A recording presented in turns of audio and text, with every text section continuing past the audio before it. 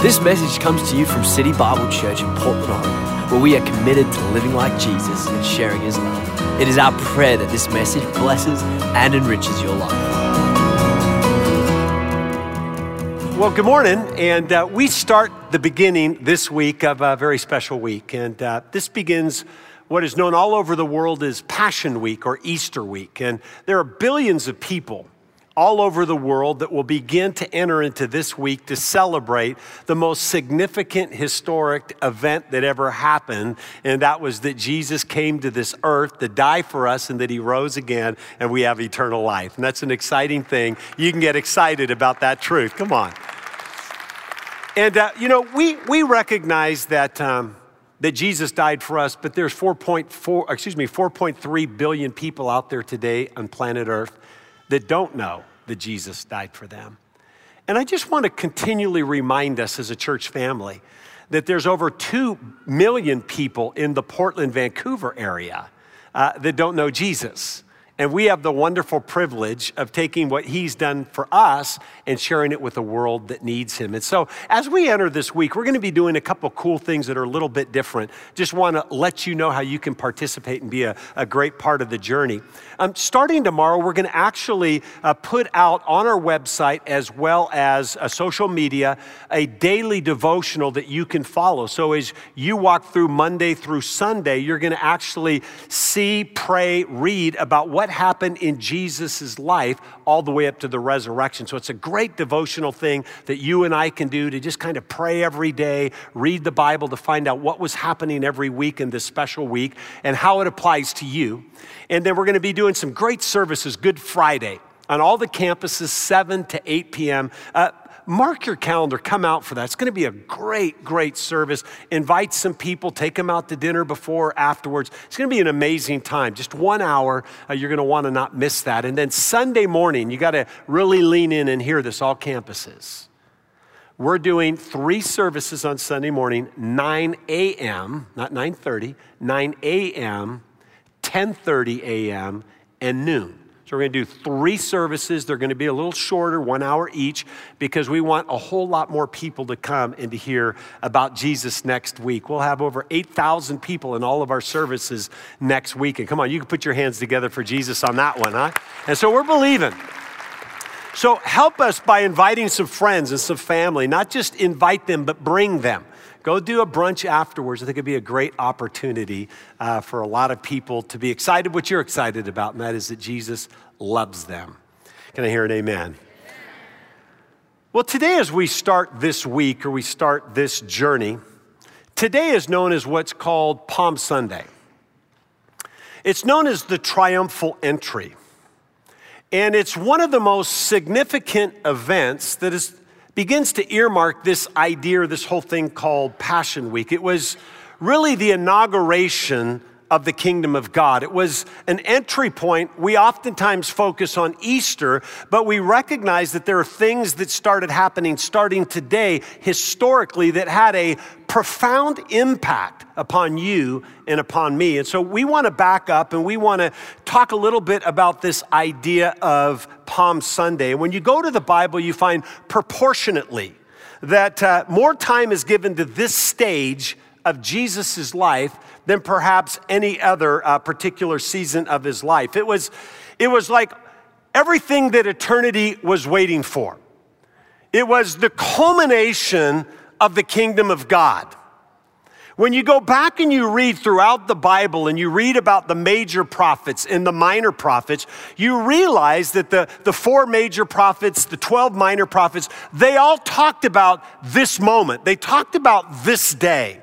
They foretold that this was going to actually happen and that it would have a profound impact, not just on the people that were there that day, but upon every human being that ever existed. I mean, this was a significant day. And as this day begins to unfold, and we're going to read about this in a moment, prior to this portion of Scripture, for 2,000 years, the Sadducees, they had been having this ritualistic kind of thing where they would actually leave the temple gate open. And the reason that they would leave the temple gate open is because They wanted the Messiah to come in and to be a part of this thing called the king coming to the city. On top of that, there were millions of people, perhaps up to or over 2 million people that would come into the city for the time of Passover. So there was a lot of festivities happen, and there was a lot of celebration, and people were going back and forth with palm branches, and there was a lot of things that were happening. In light of all of these crowds and festivities, the Roman Empire and all of the guards and soldiers were on high alert. Previous times, there were different people that came to try to proclaim that they were going to be the Messiah that would come in, and it created a lot of anarchy and revolt. And so they were on high alert. So you've got all this festivity happening. You've got this Roman Empire that's high on guard. The doors are open. All of this is happening. You got to catch this morning. Out of tradition, out of religion. But they weren't really expecting Jesus to really show up. And it's in this context that the triumphal entry actually happens. Because this would be the moment, this would be the time where it really unfolds. Jesus, the Messiah, the King of Kings, the Lord of Lords, would actually show up, and he would actually fulfill all of the prophecies from thousands of years prior. He would begin to fulfill them at this moment. And what we find as we look at this story, which is so important to understand, is that they didn't expect it. Although they prayed it and read about it and studied about it for centuries, they didn't expect it. Listen to this. They didn't even want it. But what they got is what they didn't deserve. I want you to think about this for a moment. Think about your world, your life. We're moving into this whole thing called Easter week. What is it actually that you're expecting? What is it that you really even want? I think what you're going to find as you look through this story, it's a whole lot different than maybe how you'd answer to right now as you would at the end of this message.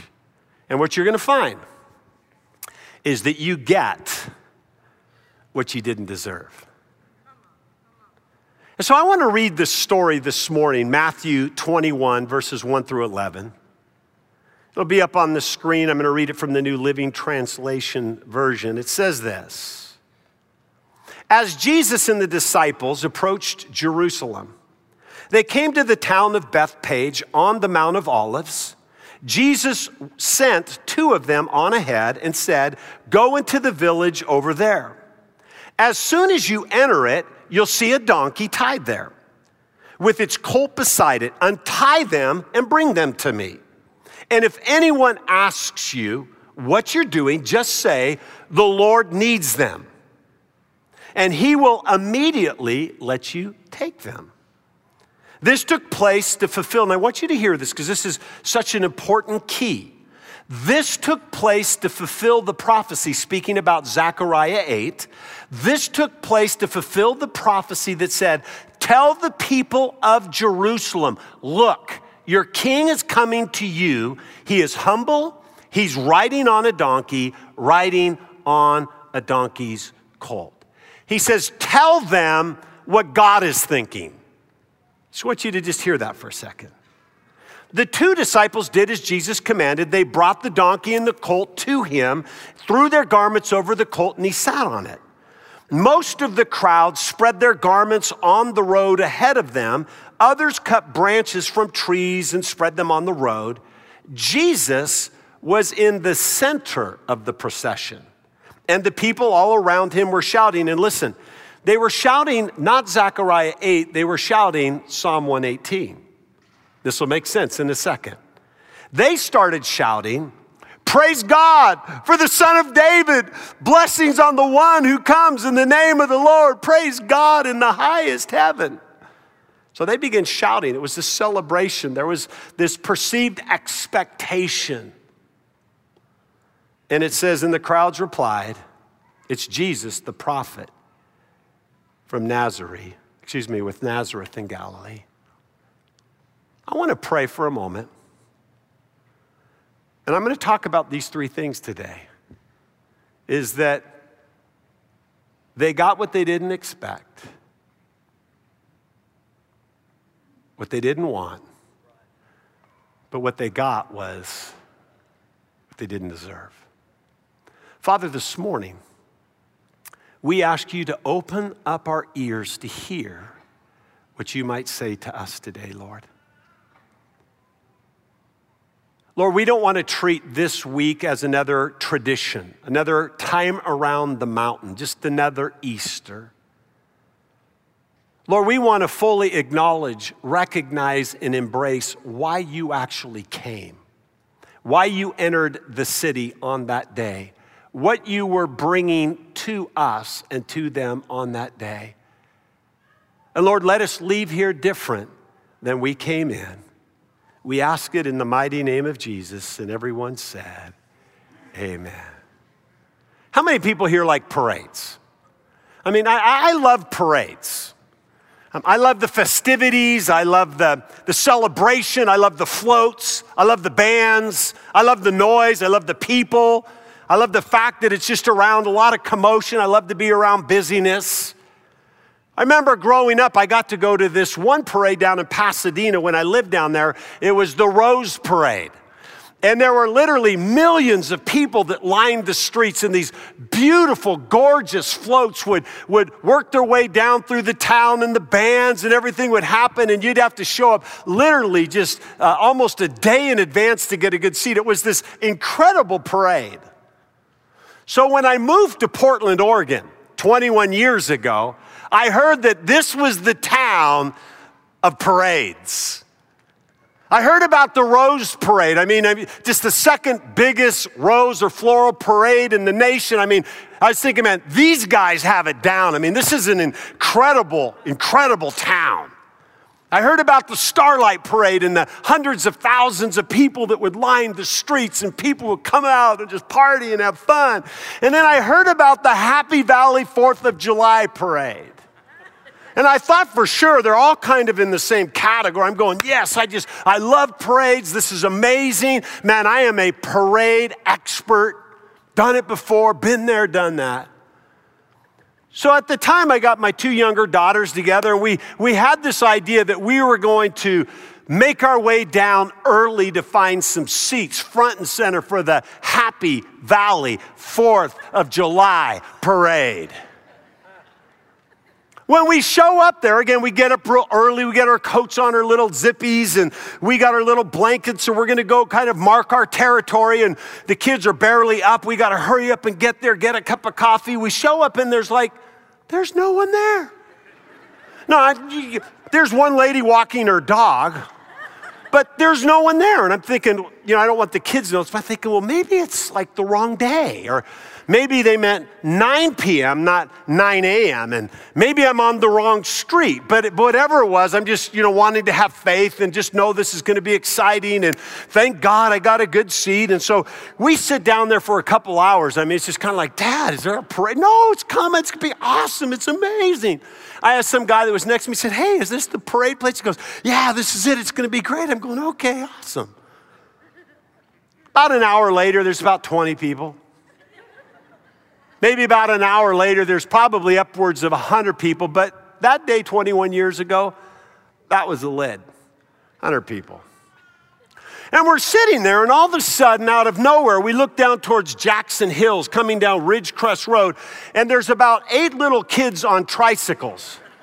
And they got little decorations on them, and they're going back and forth, and I'm thinking, okay, just telling the girls, no, this is a preamble right here. Now listen, man, there's gonna be like jets flying in, and there's gonna be like these big floats and bands and trucks and everything else, right?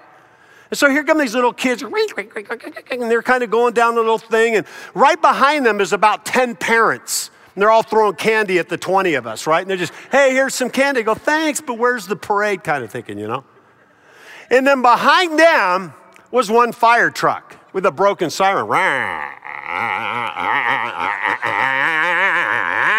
Right? And so we're sitting here, we're watching it go by, and I'm just kind of holding on to my wife's hand, just thinking, okay, surely something's gonna happen here. After the fire truck, I tell you the truth, That was it. The guy next to me, the same guy, goes, wasn't that awesome? I said, that was the lamest parade I have ever been at in my life. That was lame. Capital L, lame. Fortunately, now they got maybe 100 kids, 2 fire trucks. You should go there. We walk in it every year. We throw candy at the people that are on the side of the street going, what is this? We go, no, this is amazing. It's a Happy Valley 4th of July parade.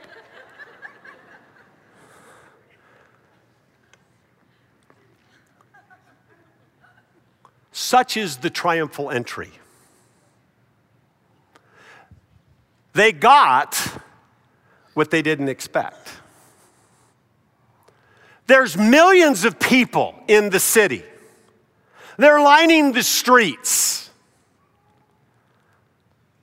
What they were waiting for was a Messiah, a military leader to take the throne of David.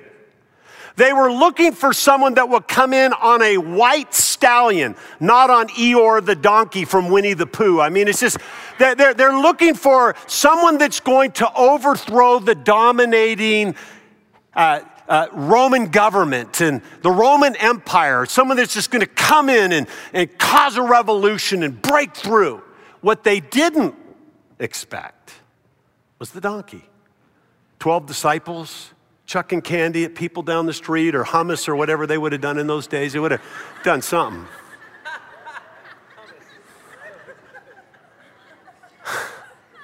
Listen, you got to catch this, because I want to go back to our scripture we read, Matthew 11. They wanted a Psalm 118 king.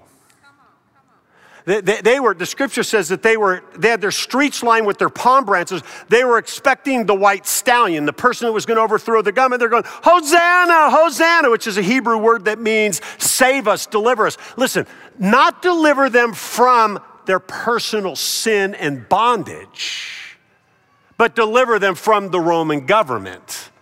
Now, we expect Jesus to come to figure everything else. Just leave me alone. They wanted a Psalm 118 king. But what Jesus told his disciples to tell them is that God's bringing a Zechariah 8 king. You're bringing a king that's going to come in on a donkey representing peace. And I'm not going to just come to overthrow the Roman government, which I won't. I'm going to come overthrow the sin and the darkness and the bondage of your life. They got what they didn't expect. Let's talk about you and me for a second. We got what we didn't expect. Jesus shows up in your world and life in probably the least likely way. For me, the last thing I expected, August 1982, 6 a.m. at my doorstep, was an atheist drunk drummer to tell me that he saw an angel and that if I didn't start serving him, that I'd never get another chance. I wasn't expecting that. He came at an obscure time and place, and Jesus came into my life in a very unusual, unreal way. I didn't expect it. I got what I didn't expect, Jesus. Let me take it one step further. Every day, Jesus comes into your world and life in a way that you don't expect. We pray in part, we see in part. Okay, God, I want you to come this way. I'm expecting you to bless me this way. God, I'm expecting this job or this healing, or I'm expecting this situation to happen. All of a sudden, it happens completely different. And over here, you kind of go like my Happy Valley parade. You just kind of go, are you kidding me? But he brought you what you needed, not what you wanted. You got what you didn't expect, but it was the very thing, the very word that God was bringing to you to transform your life. I don't want that. I don't expect that. He wants to come and bring a Zechariah 8 king to your life, where he comes and invades your world and your life and your circumstances to transform you, not just all of your external things. They got what they didn't expect. Here's the second thing that we see in the story is they also got what they didn't want. I mean, when you really think about it, I mean, the religious leaders, they didn't want Jesus. They wanted to kill him, ultimately did. They didn't want Jesus coming in and confronting their elitism and their religious ways and laws. Jesus would even then go in and upside down and turn all of their tables in the temples. They wanted to kill him. The people, as we just talked about, they wanted an imperial king. They weren't looking for a king to come in and invade their world. When we think about the triumphal entry, what Jesus wasn't just coming into a city, he was coming into the hearts of mankind. He was taking this external kind of idea about God and religion, and he wanted to bring the kingdom in you.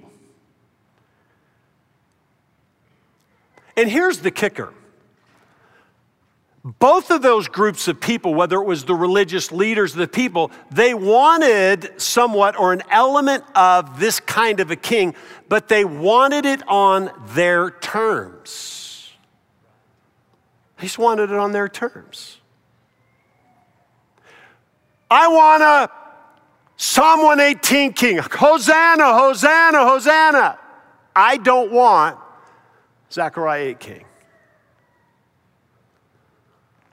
When I think about my personal life, I think where I'm at too, and I'm just be real honest. I want God in certain areas of my life. There's areas I don't want him in. Can we be honest? See, when we read the Bible and we look at all the scriptures, we want peace. Come on, wave at me. You want peace. But Jesus, I want peace. I want forgiveness. I want hope. I want love. I want blessing. We read the Bible and go, more, Lord, more, Lord. We get out the big palm branches. Jesus, Jesus, please. But we don't want to read about the part of Jesus that invades your life and world of things you're unwilling to give up. Hey, let me just bring up a couple. Holiness. Please more, Lord, holiness. We don't want holiness. We're a bunch of carnal, selfish people. We want Jesus in this area. Don't want him right here. How about this one? Sacrifice. Isn't that awesome? How many just want to sacrifice everything? Just sell everything, give up everything, do everything. No hands. Okay, got it. We're on the right track. What about this one? I love this for our society today. What about submission to authority? We have a society today that says, you have no right to tell me anything about my life. That's the pervading part of our culture. But God comes to tell you, you're not your own. You were bought with a price. You want to follow me? You give up everything. You pick up your cross. You deny yourself. If you're not going to hate your father or your mother, you're not worthy of following me. I mean, you just start reading all this stuff. It's like, time out. I want this kind of Jesus. I don't want this kind of Jesus. It's important to understand the story because the historical context applies to you today. It applies to me today.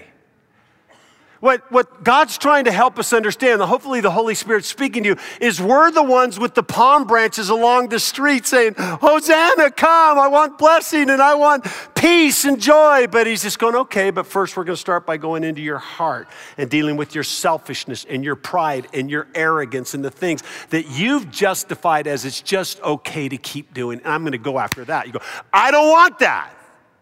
So I'll give you what you need, not what you want. Listen. They got what they didn't want. A few years ago, I started working with a personal trainer. I actually fired him because I didn't want what he had to say. And I realized when I looked in the mirror, I'd obtained my goal. No, I'm just kidding, but I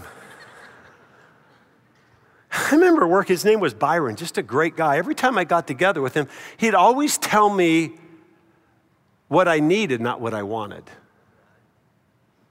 Hey, Mark, how's your diet going? Well, ate some nachos down at Matador last night. He goes, you're not supposed to do that. Man, didn't we have a plan together? Yeah, I know, but, he's going, you got to sometimes do what you don't want to do to become who you're supposed to become. And he just always say that. I don't want to hear that. I needed to hear it, but I didn't want to hear it. He knew what was best for me even more than I knew what was best for me. Isn't it that way with Jesus?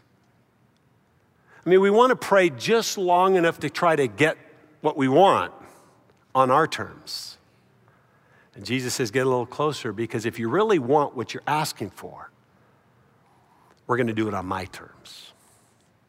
So they got what they didn't expect. They got what they didn't want. But here's the kicker, and you got to catch this. This is the good part of the story. This is what the triumphal entry and Palm Sunday is all about. They inherited what they didn't deserve. What they deserved, what you deserved, was judgment. What we deserve because of our carnal, sinful nature is separation from God. What we deserved was hell. Now, that's not popular. It's not something that we like to. How many are just so? But it's the gospel. It's what makes the beautiful story of his entrance into the city, the triumphal entry, ultimately the cross, his burial, his resurrection, come alive, because you got what you didn't deserve. What you got instead was grace. You got a second chance. You got new life. You got a God that loved you despite you. I'm so glad I got one person excited about that. Come on. That's what this is. That's what the triumphal entry is all about. It's no wonder in Luke 19, where he came to the edge of the city, it's the shortest scripture in the Bible, it says, Jesus wept. Why? Is because everything that they wanted, he was willing to give them. But they just weren't expecting it. They didn't want it. So he wept over the city. Why? It's because they just wanted it on their own terms. Despite all of that, and listen, here's the truth of this whole matter. We're all just like that. I'm like that. You're like that. That's what makes the gospel so powerful. It's this, that you get what you don't deserve. You get grace. You get eternal life. I just want to talk about a couple of these. It's so important. The first thing that you get is you actually get the kingdom of God and all of its benefits. See, the kingdom of God's not some kind of external force. It's Jesus talked about the kingdom of God, and the kingdom of God would not only come to you, but the kingdom of God would come in you. That it actually come in and give you new nature. It would give you a new identity. It would give you a new start. It would give you new hope.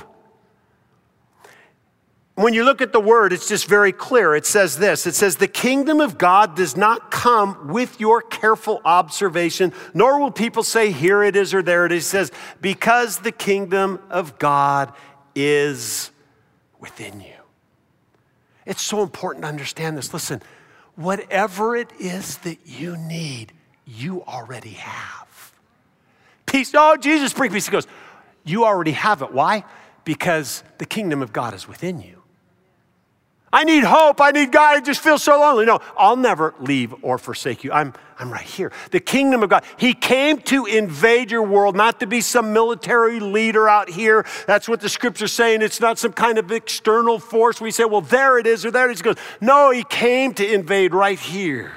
And with that comes every benefit that you ever need or desire.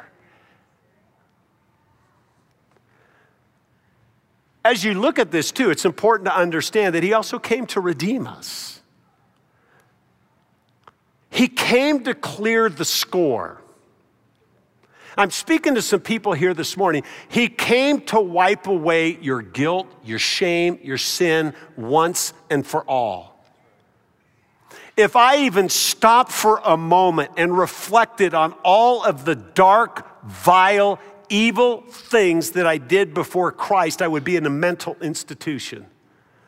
But I'm so grateful that when he came, he says, as far as the east is from the west, so are your sins from you. I mean, I grabbed a hold of that revelation out of survival. And I'm free. It's gone. It's finished. It's paid for. I'm redeemed.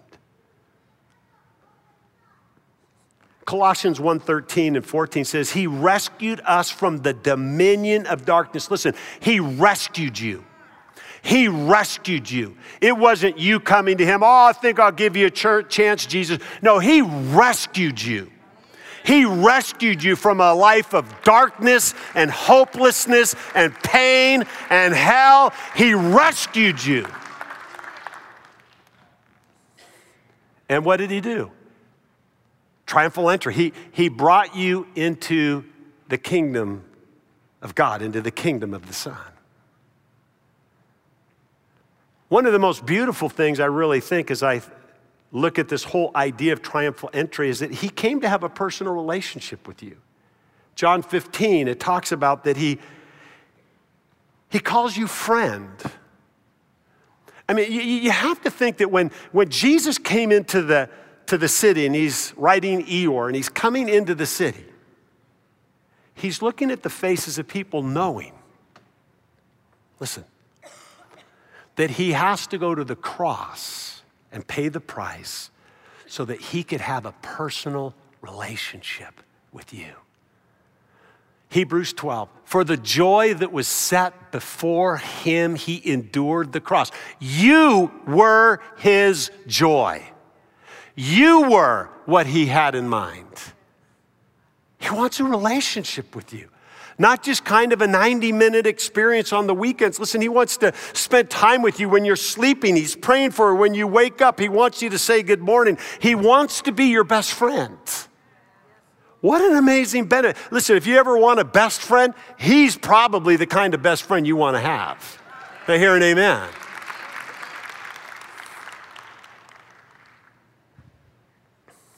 I'm thankful that he wants to bring me abundant life. He entered in so that I might live life to the full, because without him, life would be mundane, hopeless, and average. John 10:10 says this, the thief comes to steal, kill, and destroy. If your life, if you feel that it's average, if it's insignificant, if you feel hopeless, that's the fruit of the devil. That isn't the fruit of the Spirit. That's not what God wants to bring you. It says that Jesus came to bring you life, life to the full, to bring you life more abundantly. And that's a benefit. I wake up every morning and I pinch myself. I can't believe just God's goodness and blessing and favor. And not from a material perspective, just the fact that I'm saved and redeemed and I have a relationship with God and he loves me and he guides me and directs me and challenges me and all those things. I love that. It's abundant life. I don't want what the world offers out there. It's like wood, hay, and stubble. And most importantly is this. He came to bring me eternal life. It never gets old. For God so loved you.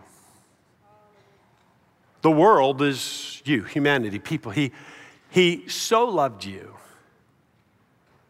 that he gave his one and only Son. So that if you believe in him, have faith in him, call upon him, it says this, you won't perish, but you'll have everlasting life. When I think about the triumphal entry, when I think about Jesus coming into the city, I think about him coming into my world, coming close to me. I think about this idea that he may bring me what I don't expect. He might even bring me what I don't want. I'm so thankful. I'm thankful that I got what I didn't deserve. I'm thankful that I got what I didn't deserve.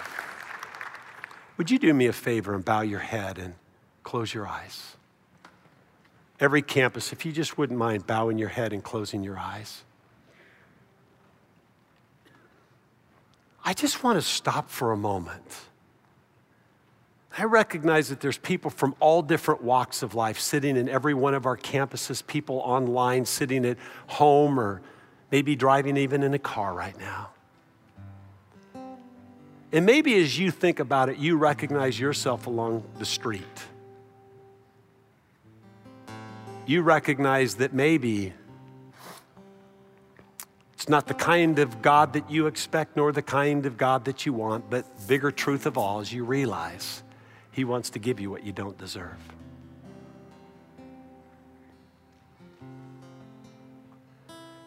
Jesus loves you so much that He came to die and pay the penalty of your mistakes and sins so that you don't have to.